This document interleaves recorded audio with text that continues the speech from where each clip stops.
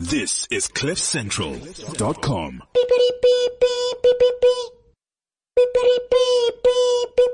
Please be aware that this show contains crude and foul language. If you are sensitive to topics like science or religion, we cordially invite you to please fuck off now. Thank you.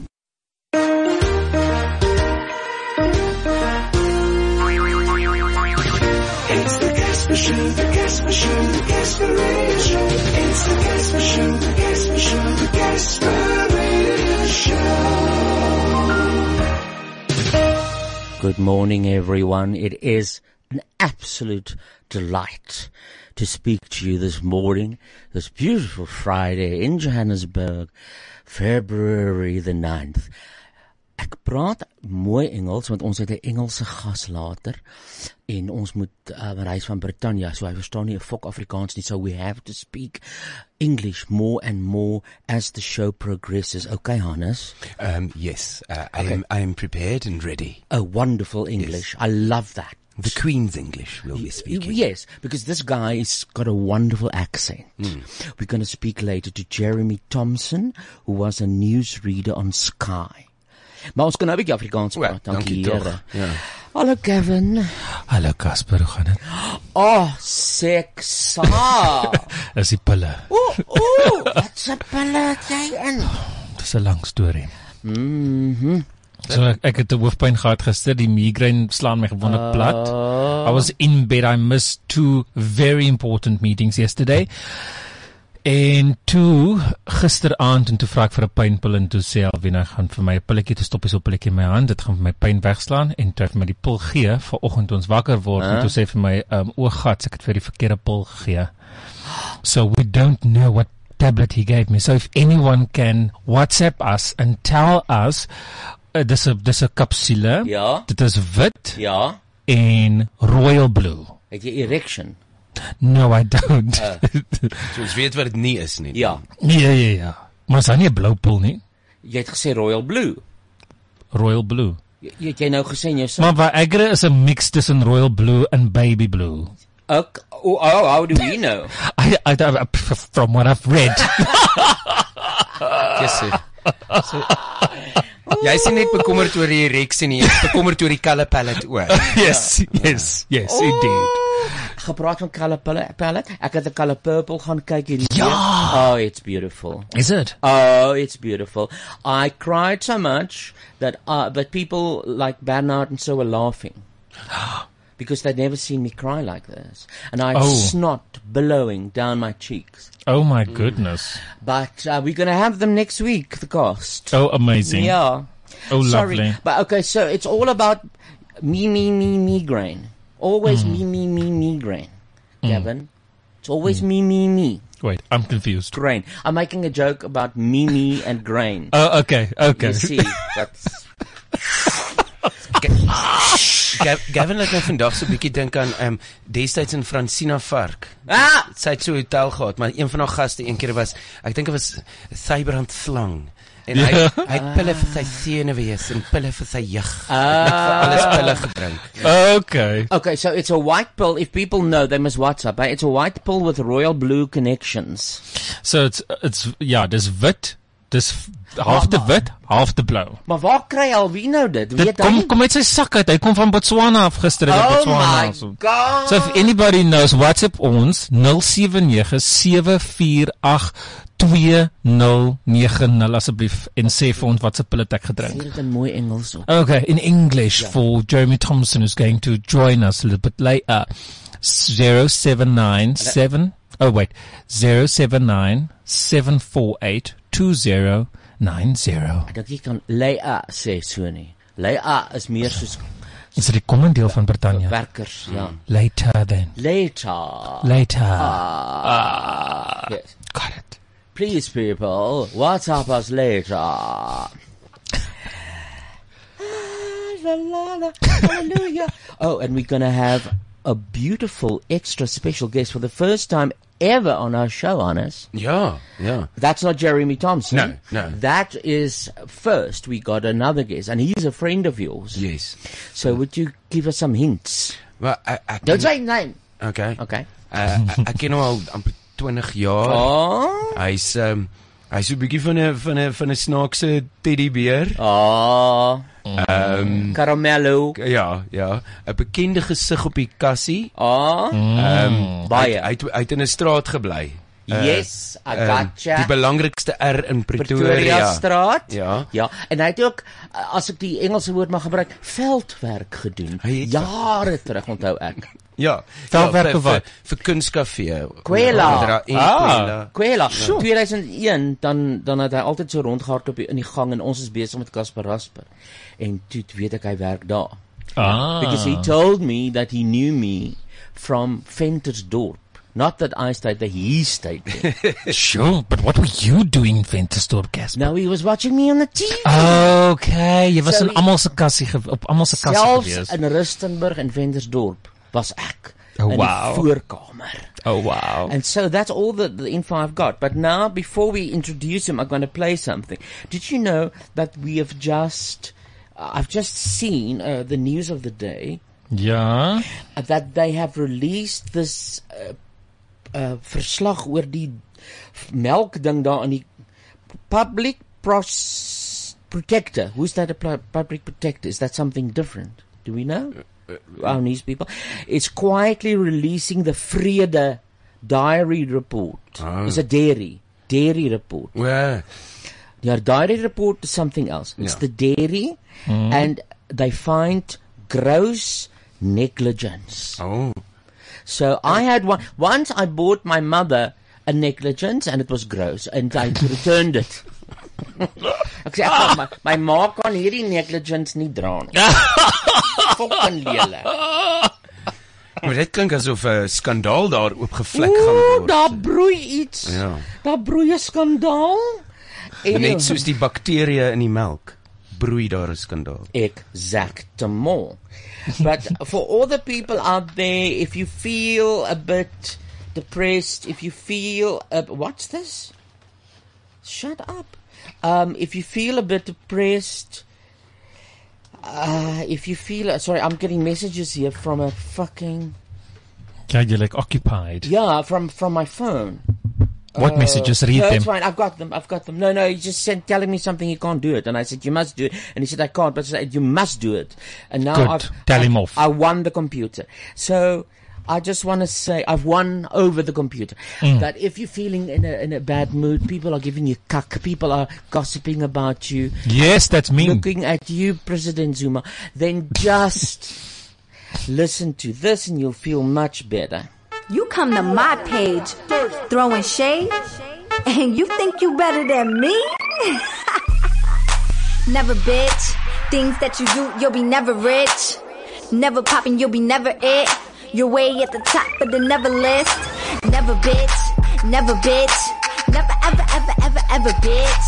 Never bitch. Never bitch. Never ever ever ever ever bitch. Hold up, it's the blonde bomb scare. Pretty. Long blonde hair, witty, you don't compare. If you ain't from my city, then you don't come here. I was dipping out the launch pad, sitting with my comrades. Fight back, killer diamond, lifting up my wine glass. Toast to forever, rich, bro, never, bitch. I never fear hoes. If I had to wear that, I'd never wear clothes. You birds are scarecrows, and I am legendary. You beating me, I'll be the first to never worry, bitch. Never bitch. Things that you do, you'll be never rich. Never popping, you'll be never it. You're way at the top of the never list.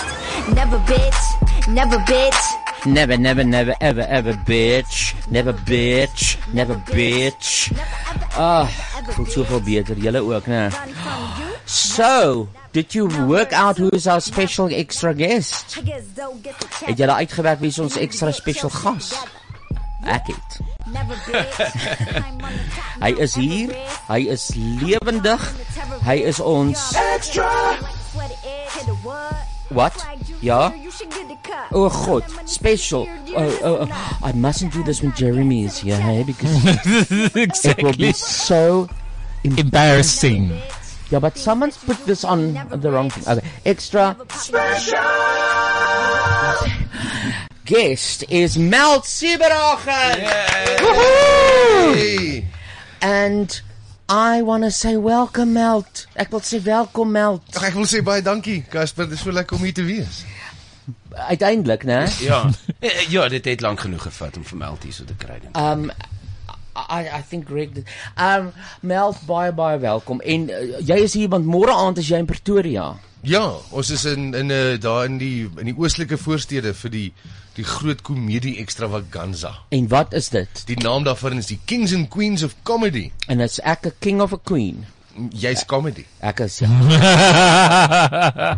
Good answer. And very quickly. Ja. Yes. Ja, very quick. So ja, môre aand is die Kings and Queens comedy. Daar is van almal en nog wat in daai program. Het jy name? Ek daar's Casper de Vries, daar's Hannes Brimmer En Melt Sieberhagen. Ja. Wow. Daar's 'n paar girls ook. Ons het vir Leander Reddy en dis vir Krij Govender en Kanyisa is daarso. Ja. En dan staan daar die hoe kan ek sê die ou ballies, Dr. Riyad Musa. Ja. Ons het vir Ellen Committee is die host. Is Rian nie? Riyad is hy. Is Riyad die host? Riyad is so die host. Ellen gaan net grappies Ek moet sê, Hy gaan ek net sit met grappig. al die informasie voor my. Ons het jou nou eintlik net getoets. Ja. Kyk, hoe ken jy die? En daar's ook Joey Rashdien en Mark Lottering op dieselfde verhoog wat dit nooit gebeur nie. God, help us. Hoe gaan mense weet wie's wie? Ja, want hulle gaan die ligte aan sit. Ja, so dit is insane, hè. Dit is insluitende Riyad 16 komediante en dan nog 'n spesiale gasverskyning deur Morgan Beatbox ook. So dis lekker vol. And we aand, listened to his stuff. It was quite good. Nogal indrukwekkend. Ja, ek is heeltemal ek gaan glad nie enige rapperige ding doen nie. Ek hom gehoor het nie. So would you think he's going to come up every now and then and do like for people to rest, do beatboxing? Is that what's going to do? We don't know. Good question. What time does this show start? 8 o'clock? It starts at 8 o'clock. It's at the Sun Arena, Times Square, Menlyn Mine. Oh my goodness. Dis nie 'n myn soos waar hulle delf. No. So waar jy bly is as die krag afgaan. Ja. Not a mine. Ja. En hoeveel is die kaartjies? It starts at tickets from 150 rand. Ja. Die show is PG-16. So 16. Okay. Wat gaan julle vertel? Hoekom is dit 16? Want Ek ons- sou dink 13 of 12. No, but we use swear words. Oh. So that's Do why. you use swear words? I don't. I don't. Oh, is it? No. I never swear. Good. I say this because our special guest has arrived. I see he's here. So you must think that I don't swear, please. Okay, good. Otherwise, he's going to run away. Okay. Ek moes dit eintlik nou in Afrikaans gesê het, want hy het fucking gehoor wat ek gesê het. Oh well. You know who else is here? Who else is here, Casper? Cheminée. Yes. Hello, Cheminée. Hi, Casper. Where's Cheminée from? Cheminée, from One Plan Health Insurance. You're right. One Plan Pet Insurance. Pet Insurance. Ja, health is vir die mense. Well, ja. And remember that we got a competition running, and we told the listeners to send us pictures of themselves and the dogs or cats, their pets. And they can win something if they look very much like their pets. So we got the winners here. Cheminée, gaan jy vir ons vertel wie is wie en dan kan ons bietjie kommentaar lewer op die fotos. Okay, awesome. So we've got the 3 guys. That's But the first 3, number the 3 first first. Number three first. Okay, Yeah, so there in he third is. place, it's Reino May with his most beautiful French bulldog. Okay, let's have a look there. Is that a French bulldog? That's a Frenchie, yes. Wow. Oh, it looks like a Boston Terrier Wie is with a Frans? problem. So apparently he's got his own Facebook page. What Die hond of Reino? No, the dog. Ja, wel, Reino is hy bietjie laat. He's got 2 Frenchies. He's got a black one, and this one, in this picture, is white and brown. Oh. They do look alike, I must admit. Eh? Yeah, they do. Wat sê een is hy? Ja. Is hy nou die uit links? And then we got number 2 who came. So what does Reino win? Okay, so he just won 3 months free pet insurance for his Fantastic. dog. Wow. Wow. Can you see my tail wagging? Wow, that's amazing. Okay, and so number 2, that is a lady and a cat. Yeah, and this is Priya Naidu. Okay. And she won 6 months free pet insurance. Oh. Prior, you would have won if you had a little dot on the cat's forehead as well. Because the eyes are the same, eh? Yeah, they do. It's beautiful. Beautiful. So Prior won 6 months. Free pet insurance from one plan. Wow, that's very good.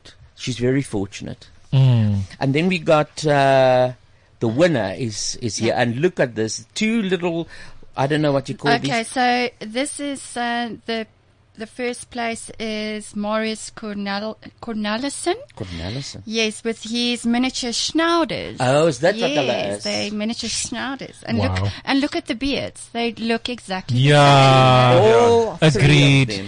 And he won 500 Rand cash Yeah. plus 1 year free pet insurance for 1 pet. 1 year, that's amazing. Yeah. just had a look at Palesa, this can we picture. try and get him on the phone? Okay? And then we can talk to him because this is amazing. But the amazing thing is in the photo that we've got here, his cat is in the background as well. And yeah, his look cat at that. looks a little bit like him as well. the cat, the cat is photobombing basically. We did not even see that. Marius, kan jy ons hoor? Ek het jou. Hi Marius, welkom by die show. Baie dankie. Is jy opgewonde? Jy het gewen. Vreeslik, ja. Dis amazing, maar Dis gewen.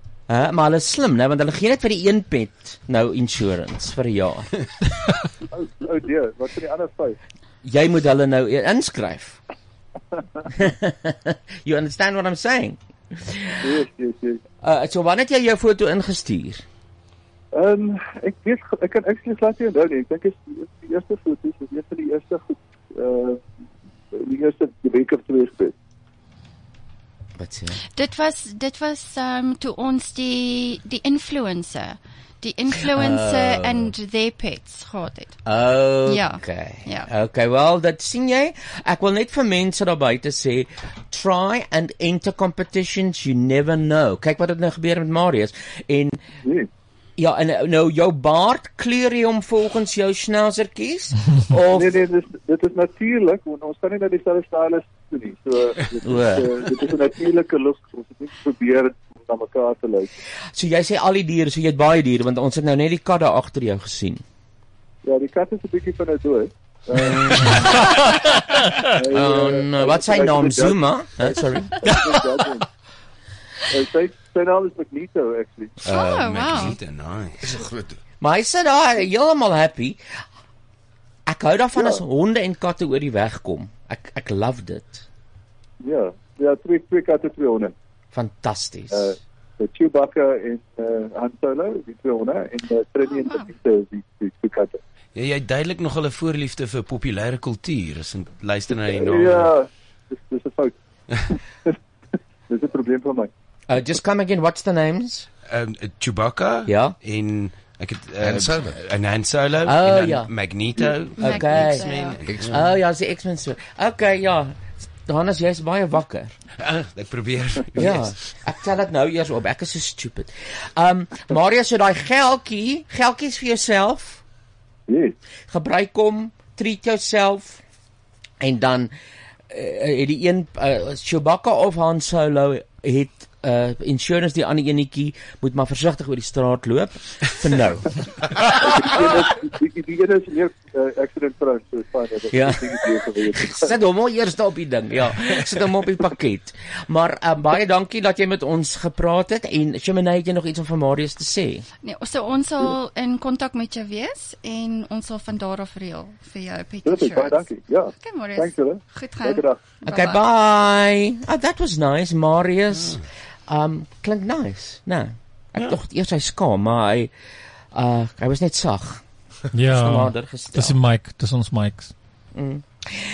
Okay, so that's that. Shimene, dankie dat jy kom inloer, hè. Ons sê dankie Casper, dankie Gavin. Dis 'n plesier. Sien julle weer Awesome. binnekort. En Meld, het jy hondjies of katjies? Ek het 'n katjie. Ja. Weet jy wat hierdie is? Ek het gesien nou. It's 130 a month, Meld. 133. Ja, maar 130 sounds better. Daai ekstra 3 gooi my, daai ekstra 3 maak dit net heeltemal. I'm just selling dis it. buite my. I'm selling it. It's 130. Ek bly in die Kaap. Op hierdie stadium gee ek al my geld uit op water. Shame. But tonight it's going to rain, you know that. Het hulle al gebid? No. No, they haven't, but it's coming. Tonight at 7, it's going to rain in the Cape. So as dit vanaand reën, gaan Angus dan gaan ja, maar ek het Ek sou gebid het, ek sou ek het al gebid klaar gebid. Ja. Ja, hy het 'n direct message dan gestuur. Ja. It's naby aan really Rifkin. going to rain tonight, but there's a lot of stories about why it's not raining. And Gavin, I saw that there was someone who in the Cape said it's not raining because the moffies. Mavis van die lywes. Wat het gebeur? So basically Mavis, daar's 'n I don't know as hulle vir Angus, kyk Angus is ons nou baie dis mos nou algemeen dat hy is very homophobic, right? En Angus het in sy onderhoud aan News24 gesê, al die sinners, dis julle skuld dat God kwaad is vir die Kaap en julle moet repent en julle moet begin bid en julle moet erken dat julle sondaars is. En toe Mavis, it's a sinner then, according to them. Yes. En toe Mavis van die lywes wat sy's baie famous, sy's 'n soort van 'n Facebook celebrity and if you appreciate coloured and everything coloured and Cape Townian coloured and then you follow her on Facebook en toe sy gesê, tell me what she said. Wat is die dokter vir wie sy werk? Wat sy altyd oor sy werk mos vir die dokter. Wie? Mavis? Mavis, ja, is altyd die dokter wat allerlei goeders vra. Sy's nogal 'n bietjie mond uitspoel oor hom partykeer. Oh, where? On Facebook? Op Facebook. Sy's regtig mense gaan volg vir Mavis van die lywes. Sy's fantasties. Ja, hoe spel mens daai lywes? Lywes is so Bishop Lywes, Lavis. I'm going to do that. Mavis van die lawes basies. Toe sê sy, I no blame Angus Buchan, Oscar Bougart en Greta Parkygras, die Kaapse moffies vir die Kaapse droogte. My ouma het altyd gesê, Kaapse moffies is baie skoon mense. Ja. Maar my vraag is, hoe die fok maak die moffies die met al die water? Wat die fok maak die moffies met al die water? Exactly, want dit is nou weg. Ja. So die mollahs het dit gebruik. Hulle het al gebad, toe dit in die toilet gaan gooi en toe dit op die madeliefjes en die pansies in die tuin gaan gooi en nou is alles weg. En al die foam parties. Well, from tonight, hopefully Cape Town, if it does only rain for a while, then Angus, Tony Agnes, moet dan weer teruggaan. Die grootste mystery is nog steeds presies hoe spreek men sy van uit. Is dit Buchan, Buchan? Is it Buchan or Buchan? Buchan. Did you hear a voice, ladies and gentlemen? So did I. My God. Where did you come from, Shemaine? I'm sitting inside working on something else. Oh, nice to see you. But I miss you guys. I feel like my spot is not taken well. Oh, it's going to be taken soon. Oh, good. But, so Buchan. Yeah, the mad priest. Yeah. No, you don't want to talk about him. Met die priest nie kwalifikasies nie. Exactly. I don't know. No, this reg in die fields. Ja, reg in die aardappels. Yeah. No, he's quite silly actually. Indeed. That's an understatement. Come on. Daar was gister op Facebook het so prentjie hier rond te gedoen van Angus se gesig wat gesuperimpose is op Angus Young van AC/DC. Wat een van ons vriende op gereply het, face like potatoes. Face like potato. Bye julle. Bye. Bye. Lekker om julle te vind. Dankie Shemaine, lekker werk hoor. Shemaine. As jy uitgaan, ek het gesien Jeremy is hier. That gorgeous man sitting with jy moet Afrikaans praat, hy fok kan verstaan jy. Vra vir hom of as hy wil kan hy so lank inkom en dan ons join. Okay. As hy nie omgee nie. Ek sal sommer. Want anders sit hy net hier rond. And then we can introduce one another and we can just chat. Okay, ek sal sommer. Vra vir hom of hy wil. Vertrou jy my met so 'n gorgeous man? Wat gaan jy met hom doen? Gaan jy my toilets toe vat? Wat gaan jy met hom doen? Don't go because I can't do anything. Anyway, let me do that. Okay, you just try. All right. Okay, thank you. Thank you very much. Thank you. What's her name? Shemaine. No, don't you do that. I was joking. Do that. Okay, so while you go out, Shemaine, we're going to listen to a little bit of this. And if you think this is ABBA, you are in a way right, but not really. I think Melt will like this because it's heavy metal. Why do I think he likes heavy metal? Wat hy doen. I think heavy, but rock. Ja. Rock. I don't wanna talk about the things we've gone through, though it's hurting me. Now it's history. I've played all my cards, and that's what you've done too. Nothing more to say, no more race to play. The winner takes it all, the loser standing small beside the victory. That's his destiny. I was in your arms, thinking I belonged there. I figured it made sense, building me a fence, building me a home, thinking I'd be strong there. But I was a fool, playing by the rules. But God's faithful days, their mind as cold as ice, and someone way down here losing someone dear. The winner takes it all, the loser has to fall. It's simple, it's plain. Why should I complain? But tell me, does he kiss like I used to kiss you? Does it feel the same when he calls your name? Somewhere deep in Who's dit? Dit is weird, né, Melt? Lekker though. Dis Hou lekker, daarvan. né? Ja. Ja, dat gitaartjies, maar dit is nice. The winner takes it all. Dis nog steeds nie ABBA nie, maar dis close. Ag ja, maar ek hou daarvan as daar partykeer 'n reworking van 'n ABBA is. Ek loved it. Jy kan baie met ABBA doen. Jy kry verskillende tipe style en goed. Daar ek het 'n Indiese ABBA plaat ook waar hulle in Indie sing. The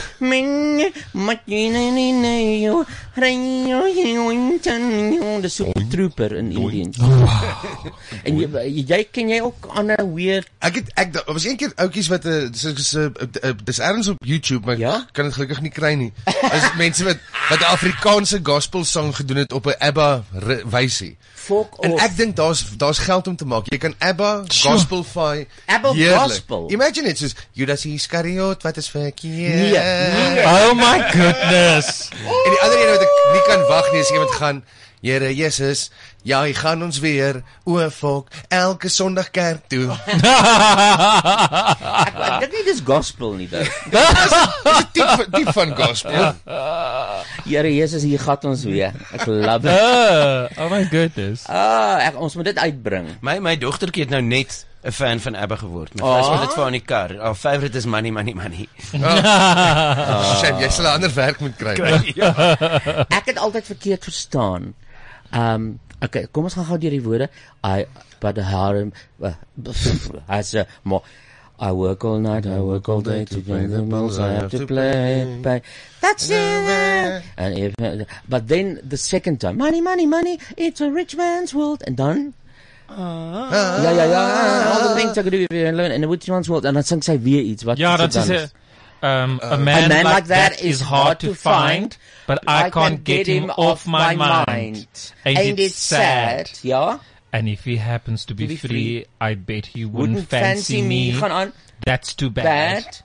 So I must leave. I'll have to go to... Okay, wait, don't say it. I always thought, so I must leave. I have to go to Las Vegas. I'm on a go. What's he say? Or Monaco. To Las Vegas or Monaco. I'm on a go. Misheard lyrics. Ja, maar ABBA songs is eintlik baie depressing, né? Goed soos Fernando en daai, dis sad. The winner takes it all. Hoe so hartseer is dit? Want almal wen behalwe die chick wat sing. Super trooper. Ek's 'n showgirl en ek haat my lewe en ek haat my job. ABBA is depressing. This original emo. But that's Swedish. They are depressed people. Ja, dis koud. Ja. Listen here. The Casper Radio Show. Out there. So julle weet, so elke nou en dan speel ons iets wat out there is. En ek het vir Meld gevra om vir my iets te stuur wat weird is for out there, because you know out there is either fantastic or it is hugely embarrassing, and this I have never heard in my life. Wat Mel toe vir my gestuur het. Mel, just give their name again. It's the Portsmouth Sinfonia. What the hell is this? It started out as a performance art piece and it turned into a bit of a cultural phenomena from 1970 to 1979. What's this? Oh, it's not that, eh? No, not quite. But it's professional musicians playing instruments that they can't play. Oh, yeah, it's crackling. It's professional music. Professional musicians playing music they can't. Playing instruments they can't play. Oh my God. Oh.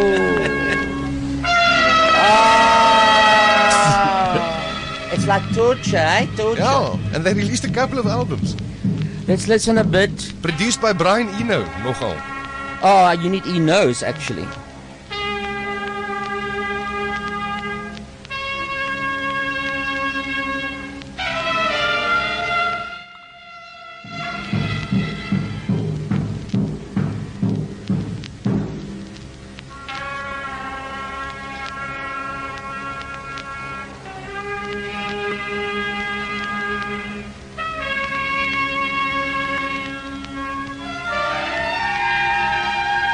Mens kan nie te lank na luister nie, Mel. Nee, mens kan nie. What the hell? Imagine sitting through an entire album. Ja. So, hulle gee hulle die bladmusiek? Ja, they're professional musicians and then they get an instrument they can't play. Dis is om vir Kurt Darren regte musiek te laat sing. Ja! You give them... I thought that was my introductory fanfare. No. Oh, ladies and gentlemen, by the way, we got our special guest as well. We've got two special guests now. Mr. Jeremy Thompson is here. Welcome. Woo! You're very kind. I'm delighted to be here. Thanks. I'm so glad you're here. And you got a book out called Breaking News. We'll talk about that as well. So this is Melt. He's a comedian. Yep. And we're talking about a show that's on tomorrow. It's like one of those comedy shows where you got lots of comedians, each doing a 10-minute slot. Gotcha. Comedy club. He's going to do, Hannes, also one. I used to be funny, not anymore. I'm going to do one. I'm told you still are. He's going to do, and Gavin is he's not anything. What are you, Gavin? Yes, I'm a fly on the wall. He's on medication. No, he's communication, and you did TV. Yes. You just, because he doesn't know who you are. Oh, yes. So I'm in public relations. I've got a PR company, and this is my fun, on the side thing that I do. I may need to talk to you. We got to sell this book now. Amazing. Need a PR. Yeah. Actually, Taryn, who's with us from Jacana Media, has been doing a fabulous job for me. So you must take a picture of me, Gavin, with the book, and then later I'm going to give it to you so that you can sign it for me, Jeremy. I will. Please. Yeah. And I need to take a picture of got you it. with this book. This is a moment of history, really. A moment in time, actually. Yeah. Thank you. Hannes, you said something about Jeremy Thompson. You remember him from? It's one of those interesting things in a globalized world. Jeremy, we know you almost as well as our own newsreaders because we can get Sky News locally, and then you've also made an appearance. I'm sure that if you've been a news broadcaster for as long as you've been, you almost become a part of popular culture as well. So needless to say, I remember you very well from Shaun of the Dead. I'm sure you've that quote has been. I have to say, I spent 50 years as a journalist, 40 years in television news, and I get stopped more in the street in the UK for Shaun of the Dead. For the legendary appearance there where I advise people to take out the brain or cut off the head is the only way to stop zombies. In what I discovered I was taking part in was a rom-com-zom. No, a rom-zom-com, which is a romantic zombie comedy. Yes. Very few around. And Simon Pegg, who made it, is basically, it was an homage to George Romero's Dawn of the Dead. Yes. And it turned out to be a brilliant film. I still think it's the best of their sequence they made. And I just, they said, could you read these lines? And I went, God, this could undermine the old gravitas a bit here, man. I wondered, yes, does that become a hindrance to the serious news, or is it something fun on the side? No, you know? In the end, people didn't seem to mind at all. They sort of actually took me seriously saying these words.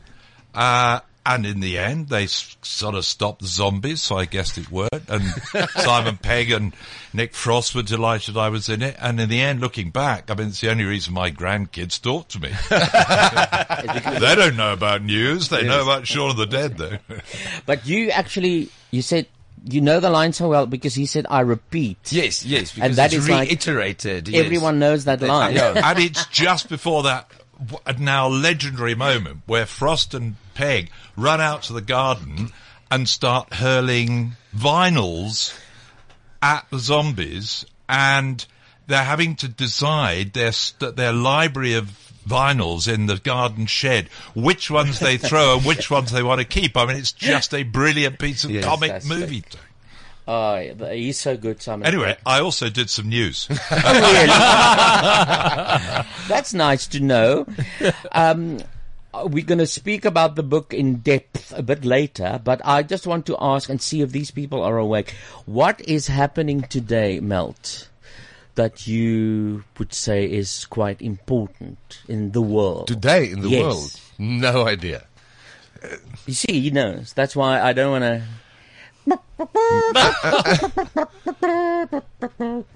People trumpeting, waving, Mr. Thompson. I think the most important thing today is that there is a promise of rain in Cape Town. No! -3. No, there is promise in Cape Town. We said so. No, it's the Winter Olympics. Oh. It's the start of the Winter Olympics. Yeah. I'm from the farm in South Africa. I don't know anything about winter sports. Do we have Winter Olympic athletes? We've got one. There's one athlete in the Winter Olympics. I can't believe that a talented studio like this wouldn't have put together a South Africa bobsleigh team by now. Like Cool Runnings. I'll be the bobsleigh? Yeah. hot runnings. Yes. Or actually dry runnings. Dry runnings for us, Yeah, we should have. We've got one guy there skiing. I know there was a big thing because the SASCOC, the Olympic Committee, there were 2 guys who qualified, and we could send one. Why? Because of budgetary constraints? Probably because of budget.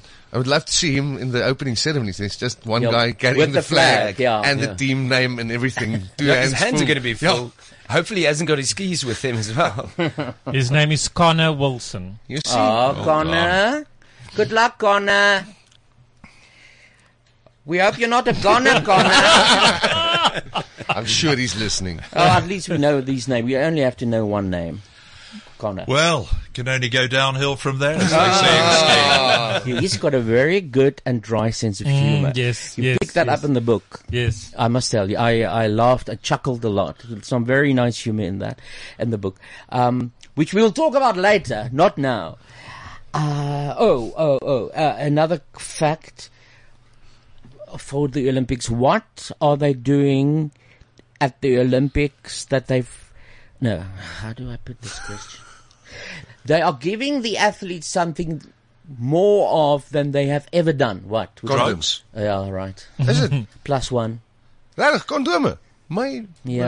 So you see, it's because athletes, I suppose, they become a lot of pent-up energy to get rid of. Yeah. So they give them for the stories you hear from the Olympic Village are usually rather gratuitous. Yes. It seems like there's a lot of pent-up energy that needs to be offloaded and I use offload in the most innocent sense of the word, obviously. But isn't it a bad thing to offload during no, but once you're done. Afterwards. Athletes have a lot of superstition about not engaging in sexual activity not releasing your energy before. Yeah. Is it superstition? Like what? Well, it's like you lose energy then. Yeah. Like rugby players play with the same underpants for the whole season. Really? Those kind of... No, That's I just can't because say they that play for a for the fact. Bulls. Mr. Thompson is a big rugby player. So don't talk No, about but I'm rugby. just saying that very often athletes have kind of this is like my good luck socks, or, you know, and maybe, and that's also an element Or of... if you're Bakkies Botha, you've got your lucky fist. Yeah. But hear this story. He played for a rugby team. He got a rash. He went to the doctor, and the doctor said, I was playing up in the Pennines, up in the hills in the north of England, and I was captain of my local town rugby team. We went up to play there against quite a rural town team. And because nobody else was available to play prop, I ended up playing prop that day, although I'm not entirely built to be a prop. I am not Thompson, you know, quite seriously. But I ended up propping against this very, very big, ginger-bearded farmer boy. And we had a good old tussle and a few beers afterwards. And then on Monday, I got this terrible rash, and I went to see the doctor, and he said, you've got sheep rot. And it had turned out that my opponent, who was a big farmer boy, ran around his farm carrying his sheep over his shoulders, and they left ticks and things, and I got sheep rot, which is a bit unusual. Anyway. Wow. so that's how, Nothing a nice cream didn't clear up. That's amazing. You got to trace back. I go, where the hell did the rugby bench. And then I started, I'll just tell you, I played for the same team about a year later. By this time I was on regional television, BBC, you know, so lots of people knew my face. And we went down to play a team of miners in a little mining town in the middle of Yorkshire. And they'd all come, literally in those days, they'd come up from the pit after the midday shift on Saturday. And we all came from the posh town of Ilkley Moor Bar Tat, so a lot of our lads drove up in nice little sports cars. So these miners take one look at it and they go, hey, you gotta have these lads, have them for tea. And I'm at the back of the line out, I'm playing flanker, and I'm at the back of the line out. About 10 minutes into the game, one of them nudges his mate and says, hey, it's that twatty off TV. And for the rest of the match, they said, I could hear them say, hey, look great when he goes on Monday morning with a black eye. And the rest of the match, they're coming through the line out. Oh. So it kept you very nimble on your feet. Yeah, oh, that's fantastic. So they mark you because you're on TV. So Yeah. Bash the guy on TV.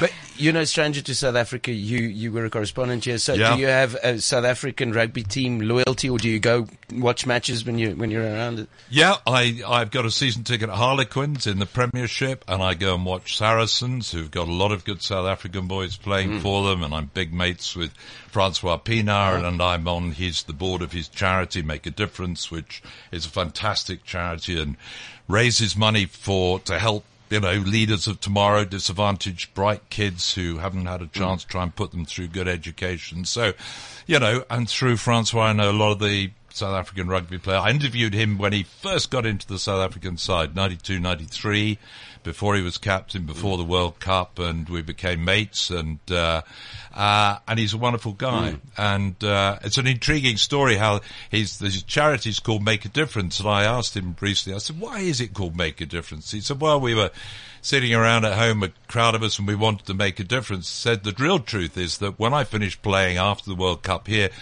Saracens asked me to come over to London and play for their team, and Madiba got to hear about it, and he was very close to Madiba after the World Cup. Madiba called him in before he went and said, Francois, why are you going after this London team? Why are you deserting it? He said, no, it's my last sort of go at rugby, and I just thought I'd love to go abroad, and it'd be good for the kids and good for the family. And Madiba said, okay, Francois, but promise me, I'll let you go with my blessing, but you promise me you must come back to South Africa and you must make a difference. And he did. Wow. Well, that's the impact of President Mandela. Yeah. But if you've got to do it. Yeah, but if you work with the less fortunate, you must be spending a lot of time with the EP Kings rugby team.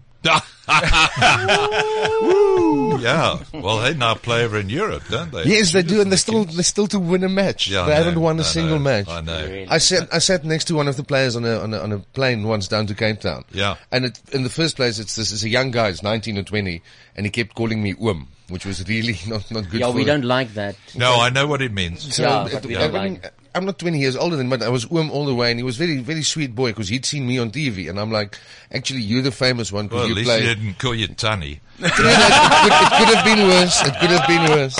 And we thought he didn't understand Afrikaans. Yeah. He does. He's got A little bit. When we communicated at the beginning, he wrote "sien jou weer" or tot ziens. I don't know. You use some Afrikaans expression. I've got a few.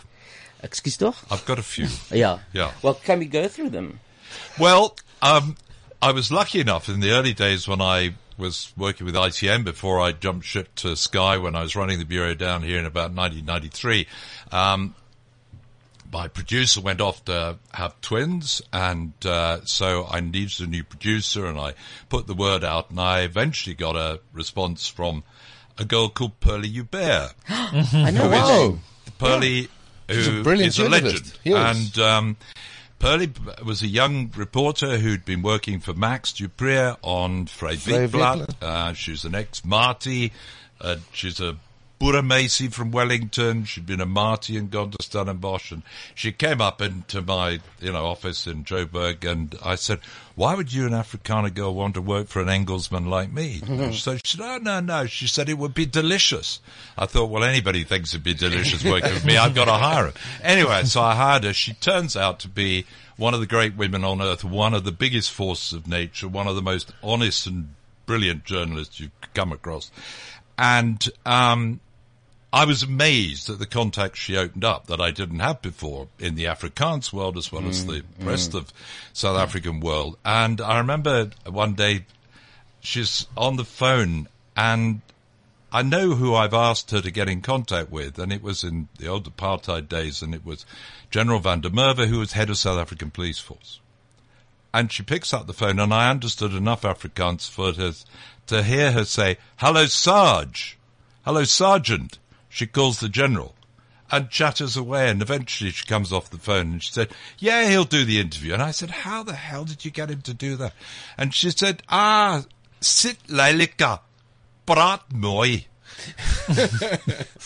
Yeah? Ek sit lekker en praat mooi. Sit lelika, sit ugly. Sit lelik. Sit lelik. Yes. Sit ugly, talk pretty. She said, she says it's something only a girl can do. Sit lelik, praat mooi. Sit lelik, praat mooi. Not bad. It was a good stab. I've never found that it works for me, though. No. But only a girl can do it. She said it. Yeah. Mel, do you want to go through some words with Jeremy that he should know in Afrikaans? Some words. Yeah. So you've got the basic negatives, nee dankie. Ja. Fuck off. Ja. Okay. Ja. Gatvol. Ja. Praat Afrikaans of hou jou back. That's still. When I see that T-shirt, I get this. Like, didn't they have just a T-shirt that says "I'm a bit of a dick"? Yeah. Why would you walk around with a "Speak Afrikaans" or "Shut up" T-shirt? It's one of the weird anomalies of life. Yeah. No, Yana has always been a good one, and I always like plus minus. So you say, so I'm going to see this farmer in the Free State. Yeah, you go down the N1, and then you come to a big tree, and then you turn left, and it's kind of plus minus 100k. Is that a very South African expression? Yeah. Oh, really? Like holding thumbs. We cross fingers, you hold thumbs. And now? Now, just now. No, net no. Yeah. We don't even understand the now, just now, all the time. Yeah, see, That is now. Yeah. But I didn't know about the plus minus. That's nice. Plus minus is I always think of going down dirt tracks, unmetalled roads for miles and miles, and just in the back of my head someone said, you'll find me, it's plus minus 100. And you get to a farm gate and you go, well, that must be it. It's certainly easier to say than approximately. Yes. Plus minus. Yeah. Ongeveer. Yeah. But we say that directly in Afrikaans as well, plus minus. Plus minus. Yeah. So plus minus 5 minuten. Yeah. That's interesting. So you know what I mean. Yeah. As any other Not that I can think of immediately. Is there Lekker, obviously. Lekker. Everything is lekker. That's a very lekker I use all the time. Lekker slaap, go to good sleep. Lani I've always liked, which is very Cape Flats. Oh yeah, Lani. In fact, what did you say? No, I'll come back. But when Pearlie said it would be delicious, didn't she say lekker? Because that's actually what she meant. Lekker. No, yeah, she did, but she said delicious. She translated it. Okay. Yeah. Because lekker you throw in anyway. Lekker and ach in front of every sentence. Ach ja, man. And mos. I do that with mos. Mos. I add mos. I did a stand-up gig in Reno in Nevada. And afterwards, my friend told me it was cool, but you said mos 7 times. And nobody in the crowd. That's very Cape Townian, eh? I've only been living there for 2 years. I couldn't have picked it up that fast. In an English sentence, you said mos. Yeah, so I mos went there, and then we mos went out together. And it's actually so wrong, because that is like assuming the next person knows what you're talking about. It's taking an Afrikaans grammatical error and transposing it to a different language. So it's like a double grammar bugger up. And you were mossing. I was mossing. No, I remember we used to go to this restaurant, an Italian restaurant in Sea Point, whenever we were in Cape Town. Miserable old Italian ran it. Brilliant Cape Flats guy called Stephen was sort of maitre d', who always, in between popping buttons, would and being off his face, would come, and when we started the meal, he would always say, "Bon appetito, Lanis." Bon appetito, Lanis. Yeah, very Cape. Yeah. We've listened to your Portsmouth Orchestra Sinfonia. Jesus, Can we export it? Sorry, can we export it here? What? This Portsmouth Sinfonia. I don't think we should. Remember when you entered, it was the false orchestra. I know. Yeah. We don't want my to. teeth went. Yeah. We all like that, but I brought another song as well, which I want to share a little bit with. Just for a bit of a break. I watched a movie that's actually quite bad called Pop Star, Dream Your Dream or something. It's just Andy Samberg. Yes. But there's one song where it's just totally ridiculous, where he sings about Osama bin Laden. Can you remember that? Finest Girl. It's called Finest Girl. And then this is now a hit in the movie. It's like, it's out there. Finest girl I ever met in my whole life. Wanna take her home, make her my wife. Knew she was a freak when she started talking. She said, fuck me like we fucked Bin Laden. Ooh, oh, that girl was a freak. She said she wanted me to fuck her harder than the military. Fuck Bin Laden. Fuck Bin Laden. Fuck Bin Laden. She wanted to fuck me harder than the U.S. government. Fuck Bin Laden. She was a freaky kind of girl, kept up on current events from all around the world. More specifically, one event. The time Osama bin Laden got shot in the head. She said, do me like that, but I couldn't track the metaphor. That said, I can see you horny like a stegosaur. That said, again, your request is so irregular. She put on a beard, I started looking at the exit door. Then a turban, then a tunic. She said, invade my cave with your special unit. I said he wasn't in a cave, but there was no stopping. She demanded that I fuck her like we fuck Bin Laden. Fuck Bin Laden. Fuck Bin Laden. She wanted to fuck me harder than the U.S. government. Fuck Bin Laden. This girl requested intercourse to bring in a climax with the clinical efficiency of the assassination of Bin Laden. You're harboring a fugitive. That ass. And my justice will be punitive. I'm a smash. Night vision, they could see us through my GoPro. She tried to negotiate. I say that's a no-no. Now I'm creeping in her bedroom like go. She tells me to go.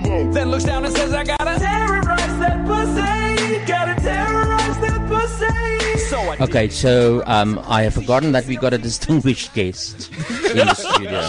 So we're quickly going to fade this.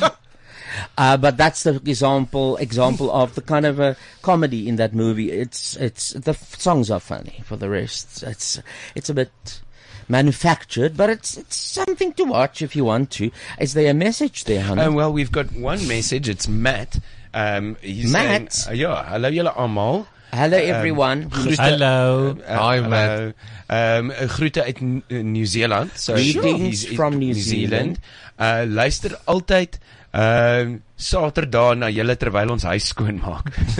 So they listen to the show. It's Saturday there already. So they listen to the show while cleaning house. Okay. Yes. So they're cleaning the house now. And then there's also a message. Mr. Spot. Jacana Media had asked for people listening to the show to send in questions that they might have if you have questions for Jeremy Thompson, please send them.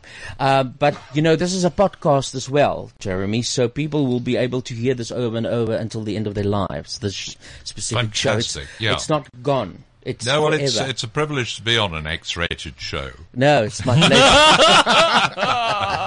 I thought, you wouldn't be able to say things on another show, so yeah, you can do it. No, you're right. I just have one more fact before we continue, and that is that wherever in South Korea, the Olympic Games, I can't remember the name of the place now. Anyway, in that city, the Norwegians ordered 1,500 eggs for their athletes. Sure. But they made a mistake because in Korean, apparently, you write things differently. So they got 15,000 eggs, which they are now trying to eat very quickly. So, but there was an advert on South African television always that the catchphrase was "eggs give you the edge." So maybe if the Norwegians do really well in this Olympics, got a lot of edge. They've got a lot of edge. Oh yes, they might be. Yeah, the ski jump could be interesting, couldn't it? Very. After all those eggs. Would this count as an anabolic steroid if it's an extra bit of jet propulsion? Yeah, a lot of eggs. Who do you fancy from Britain in the Olympics? Have you got stars who will maybe have gold medals? Do you know, I've got no idea. Really? Yeah, I can do Summer Olympics, but I've never really been into the Winter Olympics. Okay. I like warm weather. Yeah. Yeah, I'm not a really snowy sort of guy. So, I don't. I mean, I shall let it drift by me without taking any great interest when there's cricket on the television and England are playing Wales in the Six Nations rugby tomorrow, which kind of takes precedence, really. I understand. Over curling. Over curling.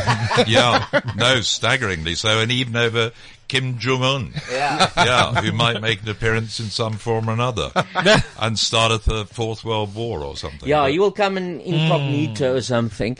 But South Africa as well, they don't know about the Winter Olympics, really. As you heard, we got one guy there. No, Drakensberg's quite a small area. Yeah. Yeah, so it's not that specifically important for us. You know what? I want to tell you a story why I invited you to the show. Because what happened was, years ago, in the year of our Lord, 2010, I think, or 2009,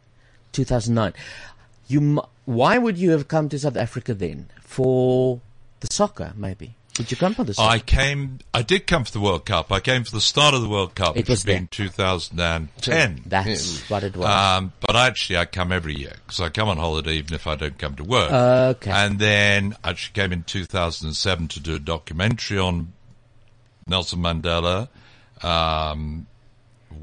which for Sky, and then I came to the World Cup, and then I ended up being involved coming back to do the Pistorius trial and to do the sort of last year of Mandela's life and his funeral and so on. So I've still spent quite a lot of time here, even though I was based here 20-odd years ago. But I was on a Virgin flight with you in 2010. You sat across from me. Aha. Then you got up to go to the loo. Yeah. And I then also wanted to go, so I went next. So you came out, and in nervousness, because I think my mind froze or tilted. I don't know what the fuck happened. I said, "Hello, Mr. Sharp," because I thought I'm so fantastic now to say that. And you stopped me and said, "No, I'm Mr. Thompson. I'm not Mr. Sharp." But I took over from Mr. Sharp years before. And he's a mate of mine, yeah. Yeah, but I knew you were Jeremy Thompson, but I was so nervous. It's high in the air. And I just wanted to show him I know who he is. And I said the wrong name. So I rushed into the toilet. I banged my head. No. That's what it was. I thought the wings were coming off.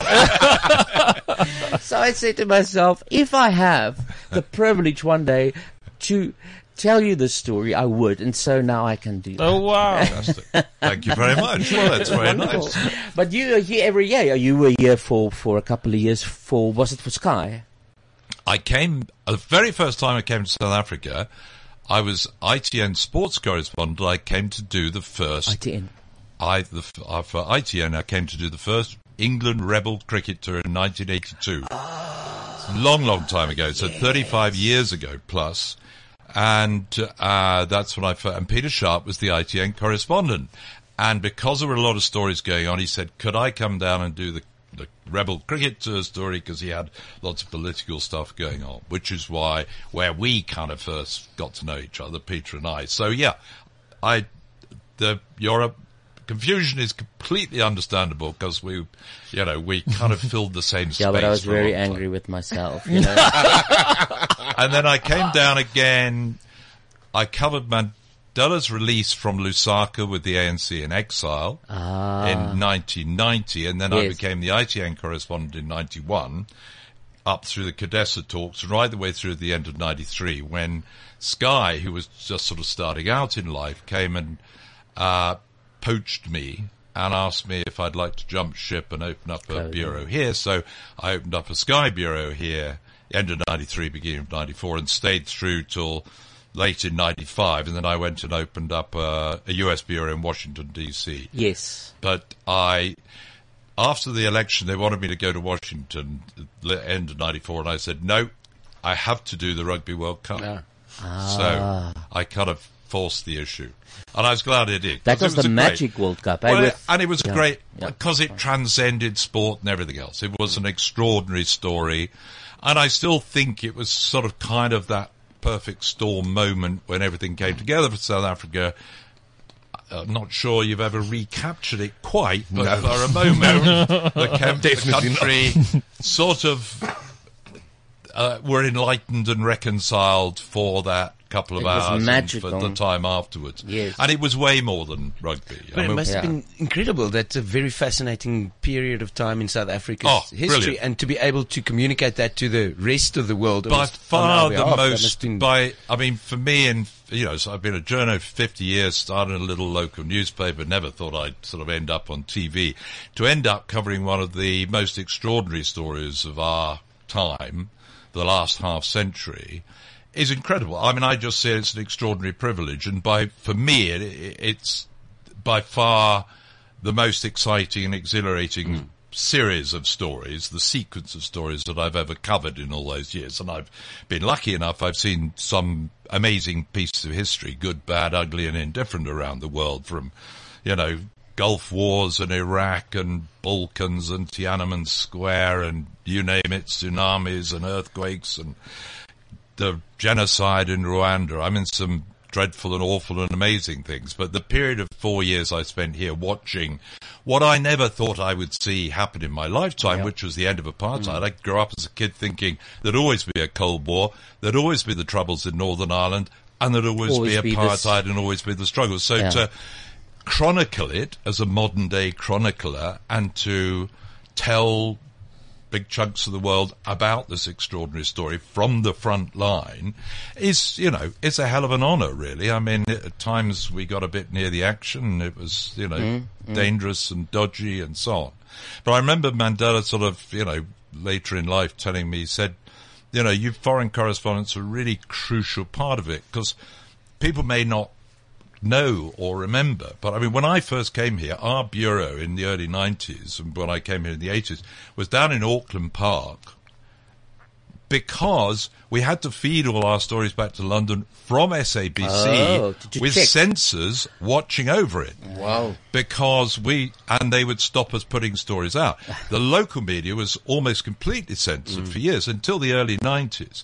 So we used to smuggle tapes out and send them out on planes and get them out. So the story was kept alive. And what Mandela said to me was that the efforts of you guys, you foreign correspondents, keeping the story out there, keeping foreign governments interested, putting the pressure on, was all part of the struggle that finally came to fruition. Wow. So, I feel that I'm a tiny, weeny little part of South African history, and, blood was spilt over me, and I got the dirt of the country under my nails in the townships and in the Ciskei massacre and places like that.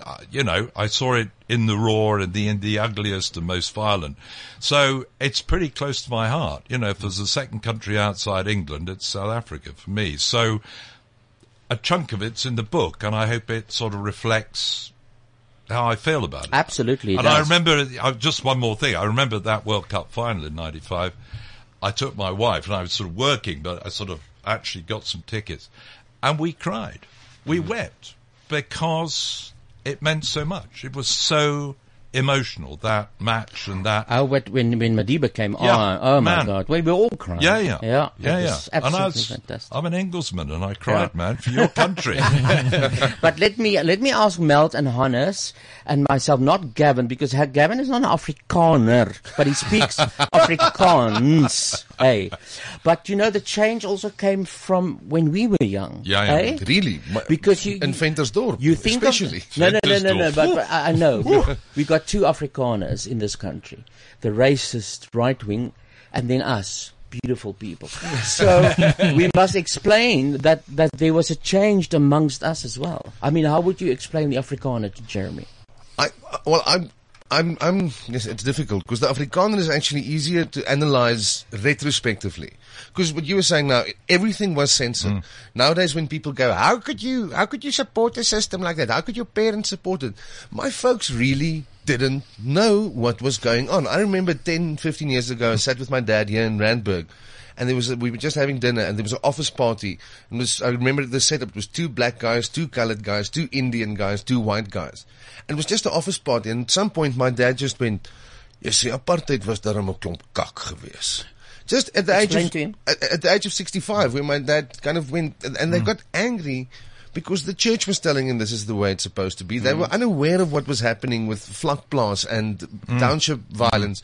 They really thought that the government was protecting them from what was labeled savages and people who wanted to just take their liberty from them.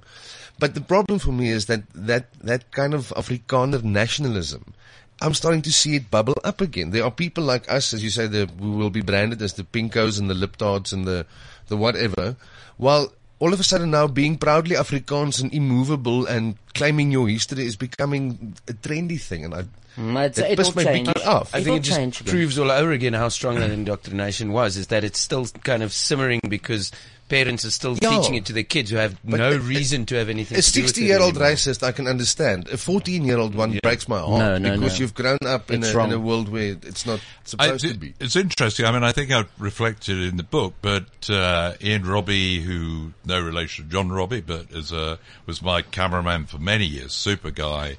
He grew up in Zimbabwe, a Scottish dad, and so on, and came down here as one of the great cameramen and won Emmys and Royal Television Society Awards for his camera work, and was brave and steadfast and went into all these things. And he was here long before I was, and he was filming with Peter Sharp through the 80s and early 90s. And I remember him telling me, and I was, I was gobsmacked, quite literally. He said, I'd film in townships, film what was going on, the police coming in, the defence forces bashing people up and shooting and so on. And he said, I'd film that, and we'd managed to get it overseas and get it on air. But nobody here would see a frame of it. And he said, I go home and the neighbours down the street and friends and acquaintances and family would call him a liar because they said, it didn't happen, man.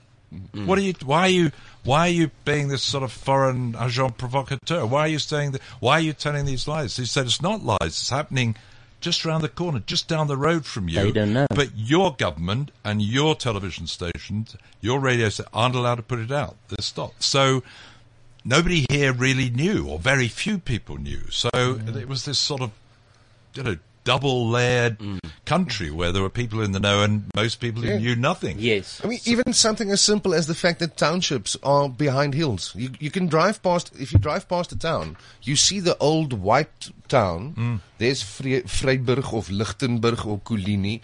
And behind the hill, that's where the biggest chunk of the people live. Like Ventersdorp. I grew up there, and Ventersdorp kind of shaped my unfortunately, my political experience started at a very young age because you're surrounded by Eugene Ter Blanche and the RVB. That's one of the first places I ever went out to. Sorry about that. To interview Eugene Ter Blanche in 1991. And he came riding in on horseback. Yes. Oh my God! And I stood up and I grabbed the reins of his horse and I shouted out a question to him in English. And they all said, he won't speak in English. And I've got such a loud voice. He was shocked and he replied in English. 1991. Apparently it was the first time ever. No. His days were numbered, clearly, from then on. Yeah. Because we owned the liquor store there, so we kind of fueled the fire indirectly. The bottle winkel. The bottle store. Yeah. I went to, when I was a journalist working for a newspaper, I went to Ventersdorp, and it was me and a white photographer. So we stood outside, and he was killed, like, I think 2 months prior. So it was a court case and things like that. So things were hectic in Ventersdorp, but we did not know, because I'm a colored person, so we did not know if Tani Marti would accept Radio, me. we didn't know that. And we stopped, and I stood in the car, and I was scared. And then I had the white photographer go in and ask permission. Can my colleague, who's the writer of the article, but he's also colored, can he come in? And I went in. She said, it's fine. I went in, and I was scared because it was like, I did not know how she was going to react to me, but she gave me water and oros. Shame. In a cup. In a cup. Not an enamel cup. No, it was a normal cup, like a cup for tea or coffee, but in a cup she gave me like oros. Nice. I was at school with Bia, the kid. Did they have children? She's an adopted child, actually. But she, and it's one of those things again. It's you know somebody on that level. You're spending your school days together, so you're not Eugene Ter Blanche's daughter. You're my friend. And then it was amazing to see how I perceived her to really change and become. She went to London to do some work, as most kids did, for a year or two, and she had a black Zulu friend, and that. Sure. So, and then after her dad got killed, all of that just reverted back to pure hatred. Really? And no, we're not friends anymore. Oh wow! Is she still there, or she? Yeah, she's still there. I'm glad she had a black Zulu friend. If she had a white Zulu friend, that would have been progressive. Johnny Clegg. Yeah. So we are actually now talking about the book, Breaking News. It's available in South Africa. I like the title. Books. Yeah, it's Breaking News is a Sky creation. That breaking news thing, am I right? Yeah, pretty Sky much. Yeah, made it a trademark. Oh, is it? I never knew that. Yes. Wow. I mean, now it's on CNN and BBC. Yeah, everybody uses it now, so I don't think it's sort of copyright, but they kind of got the idea of, getting it out there and stopping people in their tracks to listen to the something news is and happening. watch it. Yeah. And it's still like that. I see breaking news, I stop. Yeah. So you are, is it here, is it at the exclusive books ready already? Yep. People can buy? Yep. Hoor julle mense, Afrikaans. Hoor julle mense, koop die boek, Jeremy Thompson, Breaking News. He is in South Africa for a while, and you are going to Cape Town only end of Feb. 1st of March, I've got a launch there, so 15th. They'll have water. Yeah, okay, good. At least, if not. I should have taken the rain from back home. I mean, I only flew down on Wednesday, and it was raining cats and dogs. I should have tried to bottle it and take it to Cape Town. We took that from English as well. We say that it rains. Yeah. Katte en honde, cats and dogs. So right. It's a translation. When you entered, did Jane curtsy you? Jane, who works here, did she curtsy? She did. I said that you are royalty from England. She did. She did. She called me the same thing as a wonderful taxi driver called me years ago in Pakistan when I went to cover the very first election of Benazir Bhutto, and I got to the old Marriott Hotel in Islamabad, and I found this very nice driver, and I said, would you like to drive me and my crew around? And he said, oh, yes, Excellency. And I knew then that I had to hire him, really. Anybody that calls me Excellency, I pretty much have to hire. Oh, Jane, you're hired. Yeah, she's hired. But let's listen to this. He was nearly, and I can't remember the country, the vice president of a country. Sierra Leone. Yeah. Who? Yeah. Jeremy. Yeah. Not quite vice president, but a minister. He was asked to join. Sure. Do you want me to tell the story? A bit of the story, very quickly? Please. Quick story. 1992, there's an Earth Summit in Rio where all the movers and shakers in the world are going to sort out the world's economic and environmental problems and ecological problems and save the planet, which they do every few years at huge expense and using vast amounts of aeroplane fuel and so on and defeating the whole point. Anyway, ITN said, can you find a story that kind of fits in with it? So I did a bit of research and I found the country with the poorest quality of life on Earth, which is pretty damning. And it was Sierra Leone, up in West Africa. So Ian, my camera, and I sort of said, well, I'll go and find out what it's like, how bad it is, what these people in Rio, all the toffs in Rio, need to do to save Sierra Leone. It was not easy to get from Joburg to Freetown, Sierra Leone. So a bit of a circuitous tour. And like something out of Evelyn Waugh novel, by the time I got there, I landed and found there'd been a coup d'etat. And the president had fled because some soldiers had come down from the front line where they were fighting rebels, walked into town. The president thought it was going to be a bloodthirsty takeover, jumped on a helicopter and fled to the neighbouring country. And a completely accidental president comes about who's a 24-year-old army captain called Valentine Strasser, who came down with these boys basically to get some shells for the guns because they'd run out months before. They hadn't been paid. They were wearing flip-flops, and these poor kids were fighting a war, and they'd sent the officers down to talk to the government and say, come on, help us out here. And the government got scared. Yeah.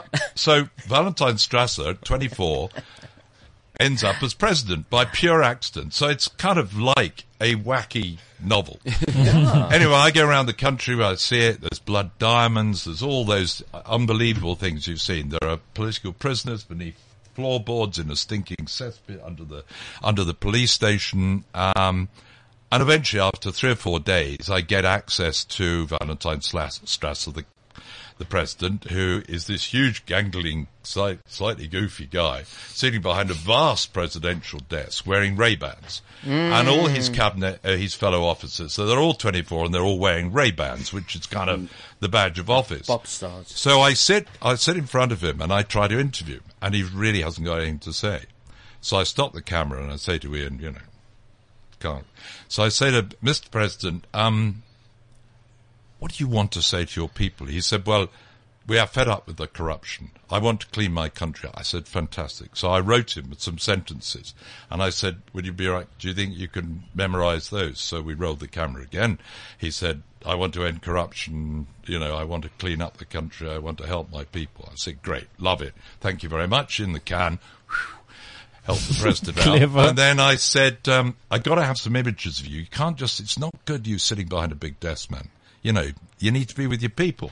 So he said, I don't know what to do. I said, trust me, I've got an idea. He said, yeah. I said, I love this image of cleaning up your country. Would you tomorrow morning be willing to go on the streets and clean it?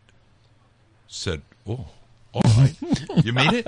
So the next morning at 8 o'clock, he and his cabinet, all dressed in their smart military uniform, are out there with brushes and shovels cleaning up the streets of Freetown, surrounded by completely puzzled and bewildered who are going, who are these people and what are they doing? Nobody's ever cleaned the streets. Anyway, it all went well. We got a great piece. And a day later, I get a message saying the president wants to meet you, and we go up to the presidential palace, which in this tragic place where people earn about $1 a month, there's this stunning palace on the hill, which had been built by a previous president called Shaka Stevens, which is a little African story in its own right. Shaka Stevens was a sort of despotic president who got his government to build him this beautiful palace on the hill. And then a few years later, he got them to pass a law which gifted him this beautiful palace on the hill. And then he passed another piece of legislation that sold it back to the country, and they paid him millions of dollars for it. Wow. Anyway, so I'm sitting up there having a beer with this president who's looking pretty lost.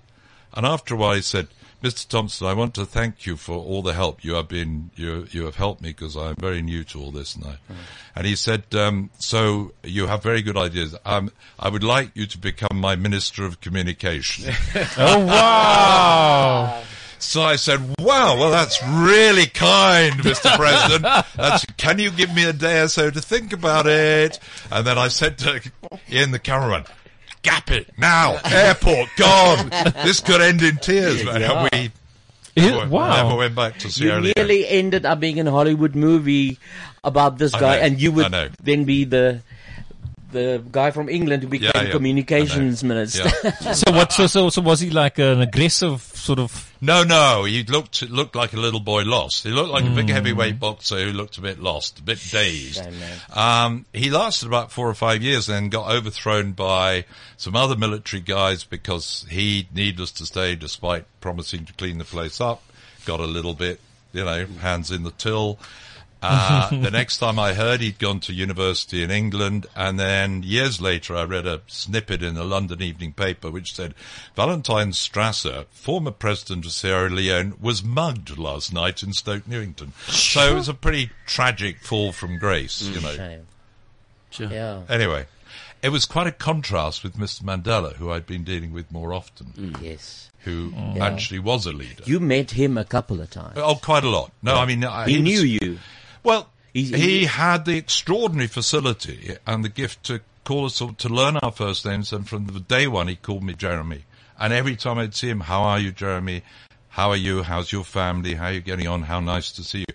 Unbelievable, because I was just one of hundreds. I mean, he's trying to take care of a country of 40-odd million people, and he remembered our names. And, had to admire the guy. But watching him at work and interviewing him quite often and, going on walkabouts with him and seeing him. He was an extraordinary man. And I mean, he did drive through, the evolution of this country. I think probably whether there were others around who could have done it, I don't know. It's hard to tell. I think probably not. And yet he'd always insisted to me when I talked to him that he was a team man. He was the ultimate team man. He didn't see himself as a leader. He just said, that's my skill set, and my comrades see me as some of them are good with money, others are good at this. They think I'm a good leader, so that's my bit of the team. But he never saw himself as this sort of individual way above everybody else. He just saw himself as part of a team. So actually remarkably humble and all that. It's incredible. But of all the people you have interviewed, would you put him like in the top 5 of people that you admire? Top 1. Top 1, really? Yeah. And then there's a second division and a third division. But he is very special. Yeah. No, I thought he was special person. And not all, in 50 years of reporting, you can't say that many people you meet and interview really made a difference, really changed history or helped change history. A lot of people change history for the worse. Yes. Not that many change it for the better. No. And he genuinely did, and I'm not sure that many. And a lot of people have done some decent things, and some presidents and prime ministers tried very hard. Others have tried very hard to basically empty the country's coffers and pop them in their back pocket. But I can imagine. Luckily, we have no idea what that's like. No. Well, you've got Zexit, we've got Brexit, America's got Trump. I mean, there's a leadership crisis going on in this country. Well, hopefully we're first with the good news any day now. Because I think that's why it's going to rain. Yes. Celebratory rain. I always said, but people then look at me strangely, but I said, President Zuma is not the ANC. He is part of a bit of, but that is not the ANC. That is not the group that was formed in 1910 or whatever. He went off the rails, and totally. It's going to come back again. It's going to be fine. So he's the exception. It's funny though, when you look at the ANC when it was started 110 years ago, the big thing that they were fighting then was not actually white oppression, but tribalism. They were trying to unite African people beyond tribalism. And it's funny, if you look at it, what actually almost brought the ANC to its knees now was tribalism. Tribalism again. In the form of factionalism. But it's amazing how 100 years later it still boils down to united we stand, divided we fall. The whole thing. Like, it's really interesting what's happening. And I always keep saying the ANC is becoming more and more like the National Party every day. They're making the same mistakes that the Nats made. Well, who do you think they got to learn? Who do they learn from? They're just doing it a lot faster. But what is nice is that Cyril Ramaphosa very well. Well, pretty well from back in the day. Yeah, I mean, he was a big figure. I mean, he was vital to He wrote our the Constitution. Cadessa talks and to the ability to make it happen. I mean, there were so many times I remember Cliff Central. I mean, the country was on a cliff edge time and time again. I mean, when I think of Boy Patong, when I think of the Bishu massacre, when I think of Chris Hani's assassination, I'm convinced that really Mandela saw Hani as his successor. When Hani was killed, it became Ramaphosa, not Mbeki, who he saw as the natural successor. But hauling it back from the cliff edge, from the brink, time and time again was extraordinary. I mean, day after day, I felt, the tinder was dry and the blue fuse was burning, and any minute now the country could go. And people like Cyril and people like Mandela sort of managed to get out there and dampen the flame.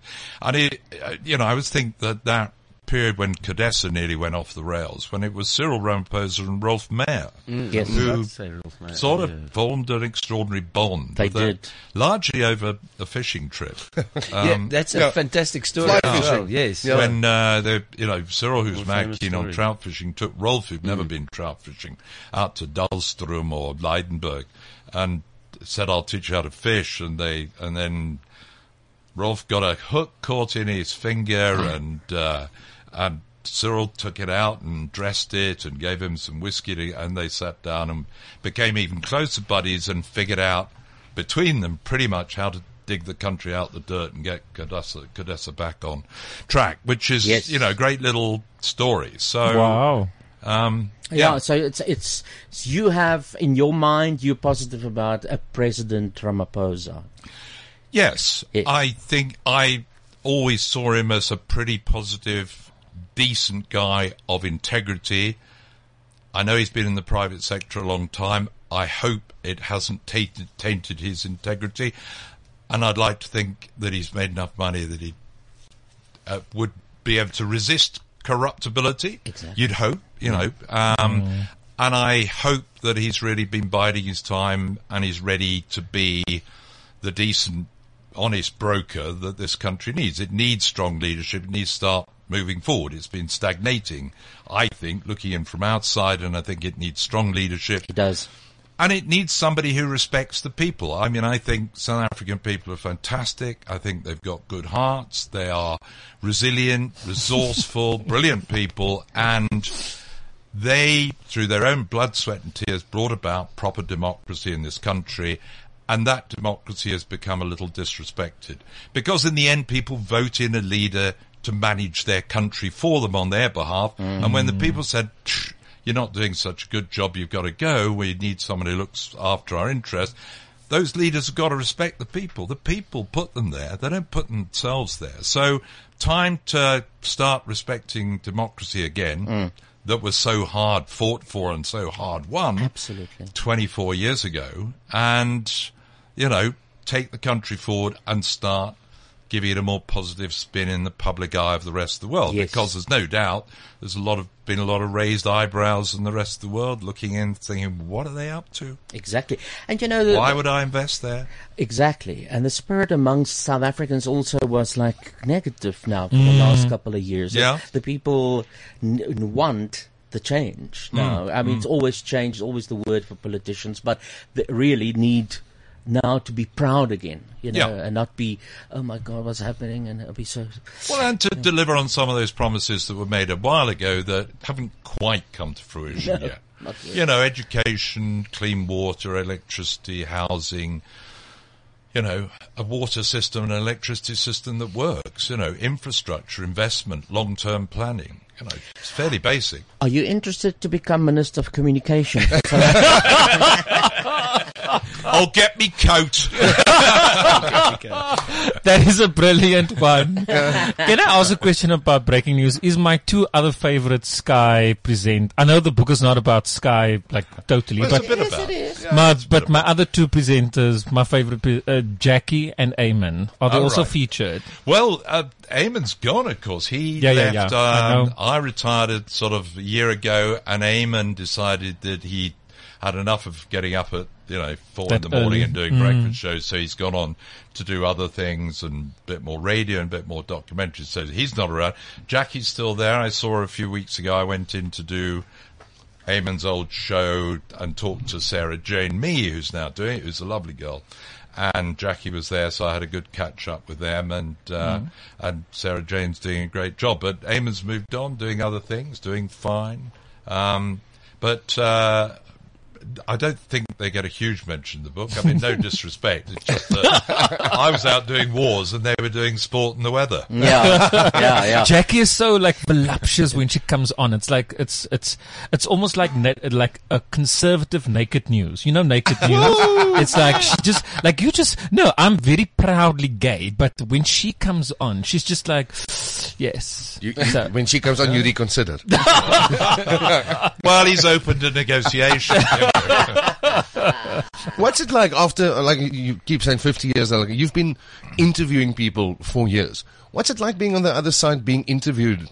Do you kind of see the way somebody interviews you and you see the process and you kind of criticize the way they're doing it? You would have done it differently? Not really, no, because we all have our own. No, we all have our own different style. What I do notice is if somebody's read the book or not. You get interviewed by a few people who only read the fly cover. But clearly, Casper has, hurled himself heart and soul into this book. It was fascinating, and I love this kind of book. Good. Well, I've tried to make it not too in, so it's not too in about the TV. No. It's about, I hope people who've been watching the news will go, wow, I didn't know that was going on behind the scenes. Wow, yes. It's a funny old game, bringing news or radio or TV out there to the public. A lot of people are involved. A lot of people work very hard behind the scenes who don't ever get mentioned. A lot of people put life on the line for it. They work hard for it. All sorts of strange things happen. And I spent years and years traveling around the world. I did a whole chapter just on flights because I went on some wow. Tell them about the New Year where you had New Year 3 times or something. No, twice. The Millennium.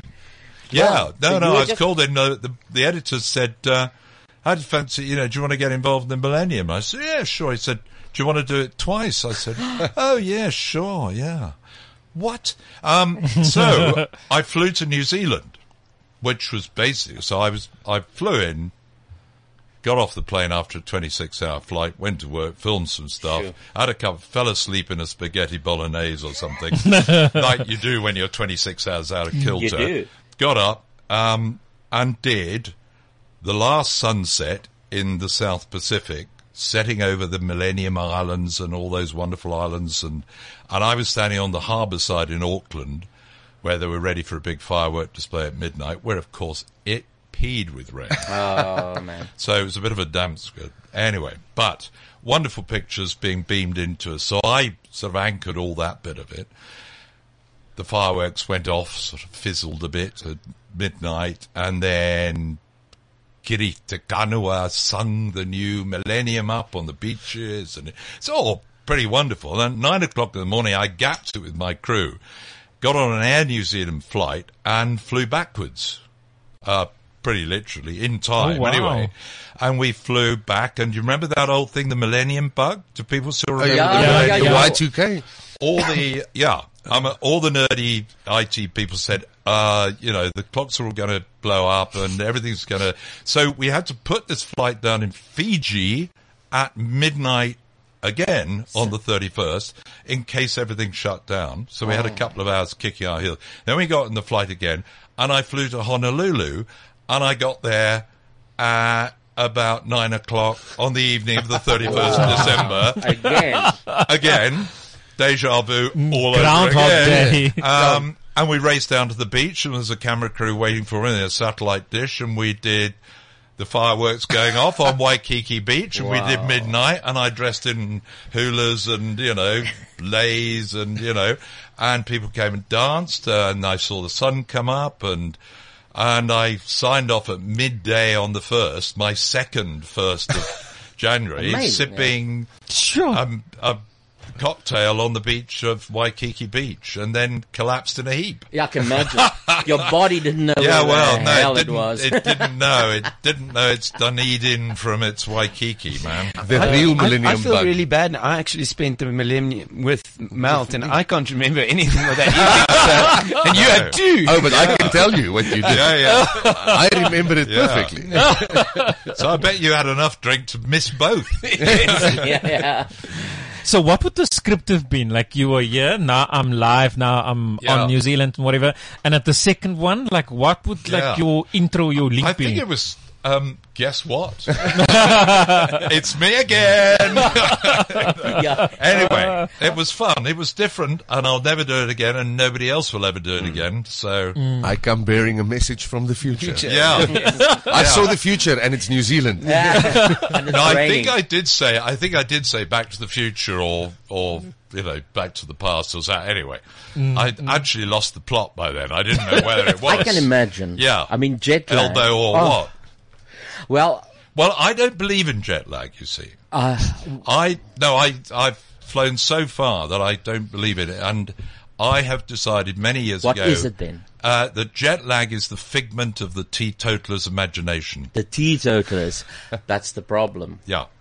You've got to tipple a bit. You've just got to keep yourself through. Did you read about the 56-hour flight home from Manila? I must have. You must have. Yeah, anyway. Yeah. But why was it 56? Because the BA plane kept breaking down. Yes. And we got stir crazy. I'm there with my camera crew, and we cleaned the place out of champagne and everything else, and we hung, wooden parrots and things all around the cabin. We raided first class and taken over. By about halfway through, early on, there's a lot of little Filipino maids in the back coming back to England to work with their families, all scared witless because this plane keeps putting down and staying overnight, and they keep saying, "No, we've mended it." And so about the third time we take off, Mike, my cameraman, and I get the red blankets and red pillow covers. So we put the pillow covers on like a bishop's mitre, like something out of the Vatican, and we gaffer tape red blankets to our arms, and we stood at the front of working class at the back there, and as we're going down the runway, the crew have given up with us by then. They know we're lost souls. We are flapping our wings. We get 150 Filipino girls to flap and to get over being frightened witless.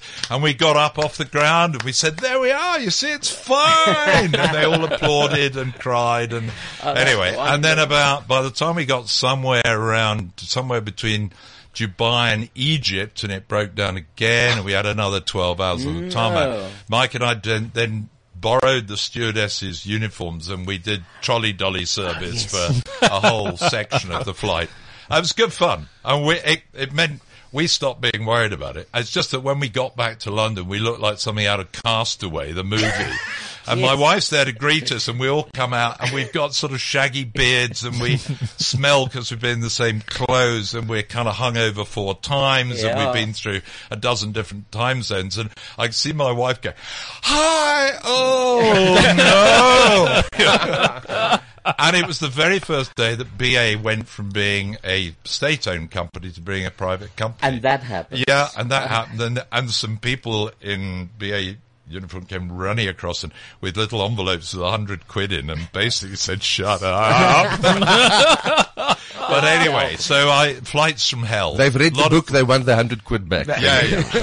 That's extremely interesting. Yeah, I remember it now. So a lot of silly flights, a lot of. But I just want to remind our public that we are speaking to Extra Special Jeremy Thompson. Yay. And he has written a book called Breaking News, and I've read it. It's wonderful. It's spellbinding, and you can actually read it again because such a lot of facts.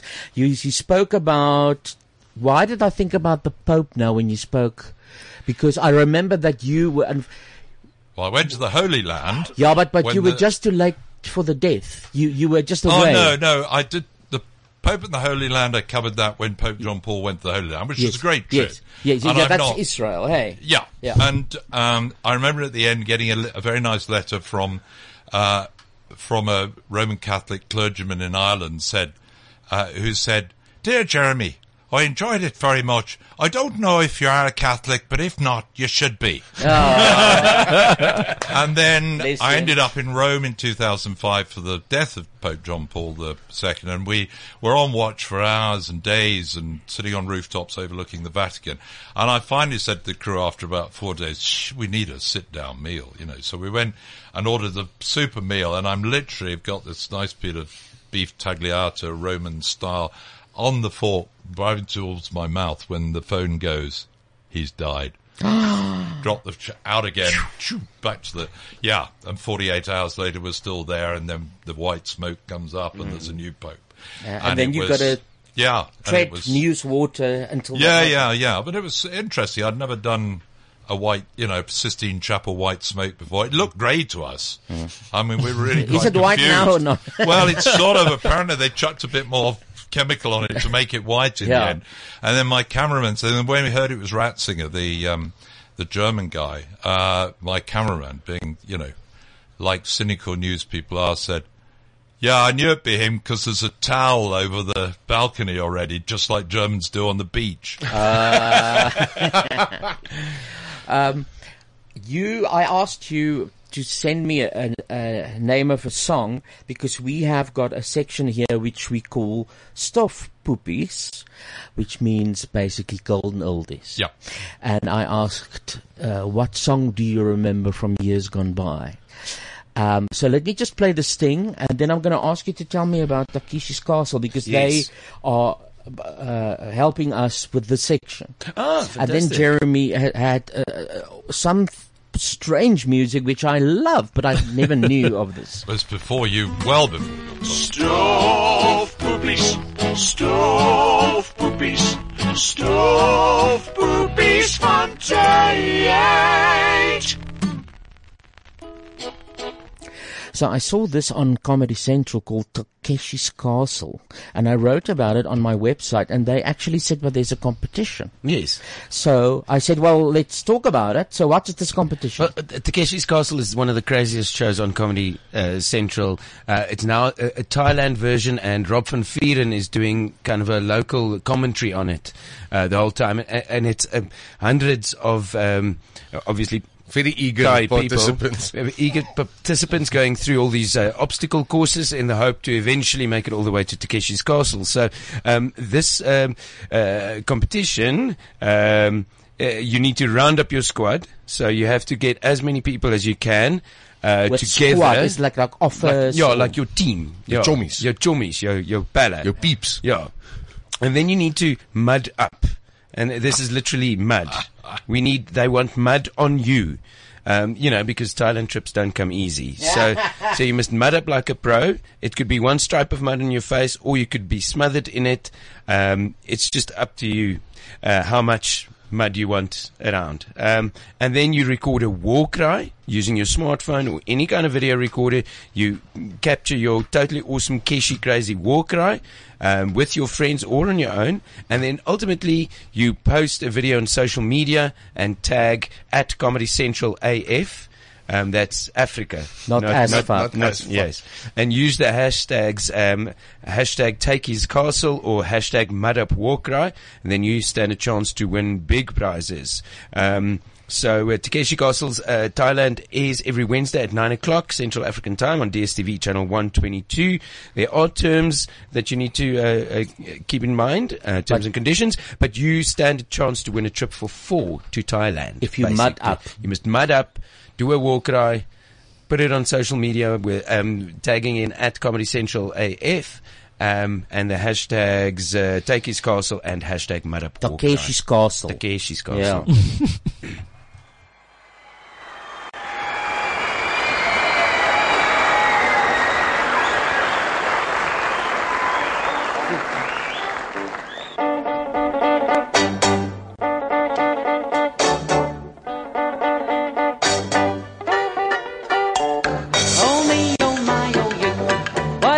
Shall I do? Hallelujah. The question is peculiar. I'd give a lot of dough if only I could know the answer to my question. Is it yes or is it no? Does your chewing gum lose its flavor on the bedpost overnight? If your mother says don't chew it, do you swallow it in spite? Can you catch it on your tonsils? Can you heave it left and right? Let your chewing gum lose its flavour on the bedpost overnight. It comes to I love those stops and stuff. It's so wonderful. It's wonderful. So that is... Well, it's from your very youth. early memories in the late 50s, early 60s that I'm that old. Was Skiffle, which was briefly appeared on the musical Skyline and sort of disappeared again. And it was an odd mix of blues and jazz and all sorts of things, mainly played with homemade instruments. So the famous thing was the washboard bass. The washboard, and then the tea chest bass, a tea chest with a broom handle and strings across. And you wore what you call them when you're sewing. You put them on your thumbs. Thumb. You put the thimbles on the end of your fingers and scrape a washboard, and it was kind of improv music of the late 50s, early 60s. Well, I know the Stones were heavily influenced by skiffle music. Jimmy Page's first appearance on television was, I think, as a teenager in a skiffle band. It's got that George Formby. You're just happy the whole time. So it's a bit of folk, it's a bit of country, it's a bit of jazz, it's a bit of fun. And the other one I said to you was My Old Man's a Dustman, which was the other one. So, I've got him. But just there's great humour in them, you know. Yeah. My old man's a dustman, he wears a dustman's hat. Yeah, I love that. Willem Cleaning Windows. Yeah, that's it. That's George Formby, yes. That's pre-Skiffle. Here's the dustman. Man. That moves away your dust. Some people make a fortune, others earn a mint. My old man don't earn much. In fact, he's flipping skint. Oh, my old man's a dustman. He wears a dustman's hat. He wears gold blimey trousers and he lives in the council flat. He looks a proper nana in his great big bobnail boots. He's got such a job to pull them up, but he calls them daisy roots. Some folks give tips at Christmas and some of them forget. So when he picks their bins up, he spills some on the step. Now one old man got nasty and to the council wrote, next time my old man went round there, he punched him up the throat. Oh, my old man's a dustman, he wears a dustman's hat. Lovely. Well, that's different, isn't it, eh? It is. What constitutes core blimey trousers? What makes your trousers big wide ones with a string round instead of a belt. Called blimey trousers. Very Cockney. Yeah. Well, the book is called Breaking News. You can get it on Surf Take a Lot on the web. You can get it there. It's there. It's exclusive books. It's on Kindle as well, if you want it. If you want to be Lani, you can have the Kindle version, and it is an excellent book. I've still got so many questions, but our time is running out. But I quickly want you to tell South Africans something which they wouldn't know, and that is that you had a lot of power cuts in the 70s. Yes, we had a 3-day week. Yeah, tell us about that. Well, it was when the first round of miners' strikes started, a lot of industrial unrest. Looking back on it, it was basically the end of the Industrial Revolution. It was starting to wind down. Primary industry was starting to be overtaken by the new economies of the world, of Asia and so on. So, and the Eastern Europeans who could produce coal cheaper, gas cheaper, make ships cheaper and so on. So Britain was struggling, and the unions were strong in those days, kicked up a big fuss. It was basically a showdown. And it ended with a 3-day week where the unions had brought so much of the country to a standstill that they had to ration power. And I was on a local radio station at the time where we were kind of editing our tapes, our quarter-inch tapes by candlelight and having to sort of crank the machines around by hand. It was real tough. I mean, it was, it's like war. Yeah, it's not quite ESCOM, but you know. It's bad. No, it is. That's why I want you to tell it. But Ted Heath, it cost Ted Heath, the Conservative Prime Minister, his government. Harold Wilson came back into power as a result because he was more sympathetic, Labour government with the unions and so on. But it was the beginning of a decade of sort of political unrest and economic unrest and union unrest, with Arthur Scargill and the Flying Pickets and the miners' unions being very powerful until Maggie Thatcher basically crushed them. And some order was restored, but at quite a cost. And I was working up in the north of England then, which was obviously the industrial heartland. I drove by mills, steel mills and coal mines every day. I mean, the dark satanic mills, as they called them. And it was a pretty impressive landscape for me, a kid from the soft south of England, you know, near London. And there were dark days, and a lot of those communities who relied on these single industries were broken by it, really. I mean, slowly they've evolved and come back with the new secondary industries, the service industries. They found new ways of making money. But it was tough times for a lot of Britain. Yeah. You've got a story, Hannes, about a gun and a bear. Yes. Because we have to round up the show now. Yes. Unfortunately, I've got so many questions still. I'm just want to go through what is in the book. I'm just going to mention it, but if you can tell us that story, because that was quite funny for me. It happened to a friend of mine who's Canadian. Yeah. And he was hiking with his girlfriend in northern Alberta, and then this huge brown bear came charging towards them. And this brown bear was clearly very, very aggravated. It was a proper grizzly, and they must have been near one of her cubs or something. And if he had not had his little Jetfire Beretta pistol with him, then he would not have been alive today. How so? No, because it was just one shot to his girlfriend's kneecap was all it took, and then she couldn't run away, and the bear went for her. So it's the best pistol in his collection. Fantastic story. So there's no time to tell the Black Mamba story. Anyway. You can read about all kinds of stuff. There's a very classic in Britain interview with the Postbox, which I think is a stunning story. The Yorkshire Ripper. Oh, wow. A very good friend of Jeremy took that iconic picture of the Tiananmen Square with the guy in front of the tank. Yeah. You went through 2 coups in Fiji. I interviewed a murderer of the Soham murders. You did, yeah. A day before he was arrested for it. Before you knew. When we didn't know he was a murderer. Wow.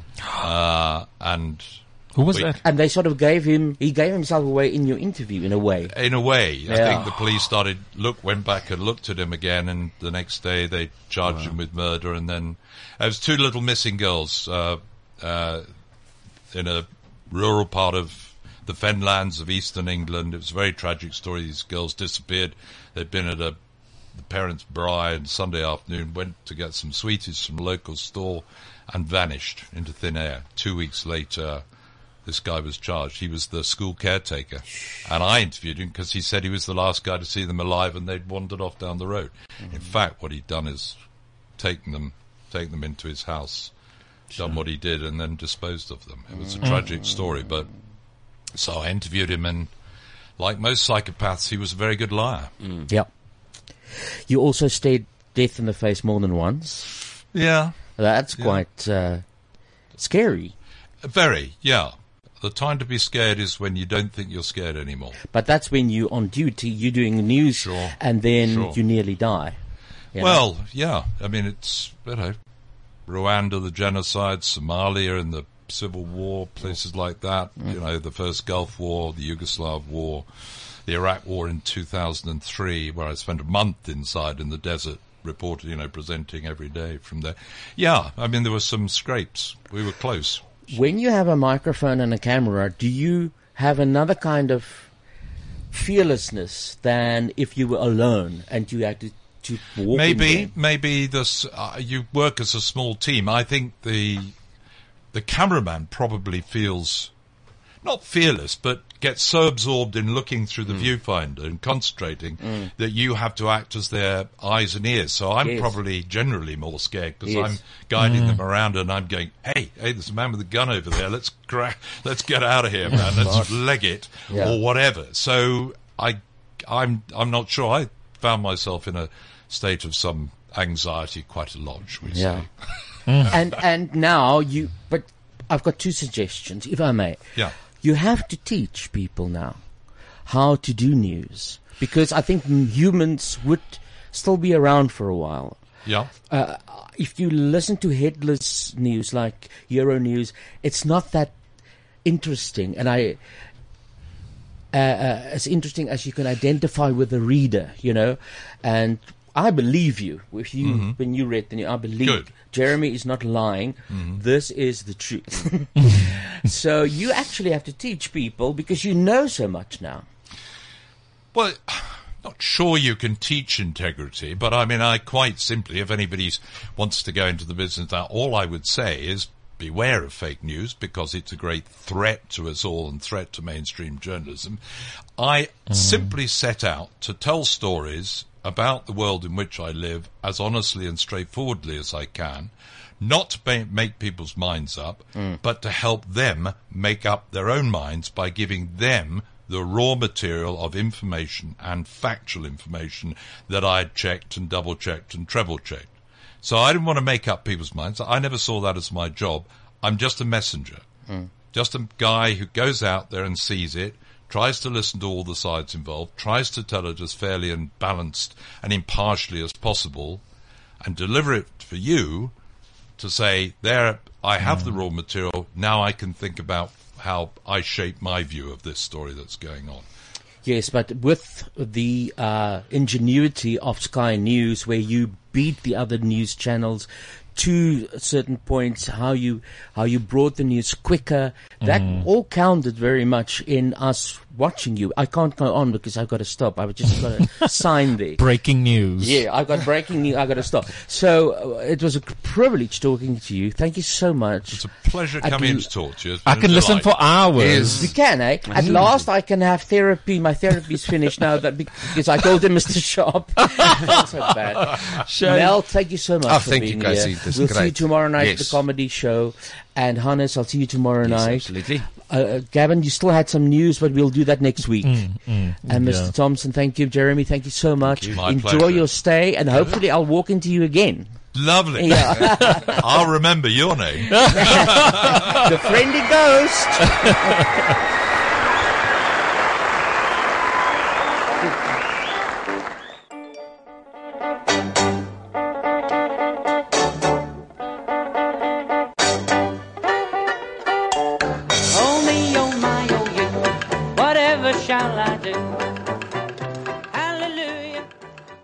This is CliffCentral.com.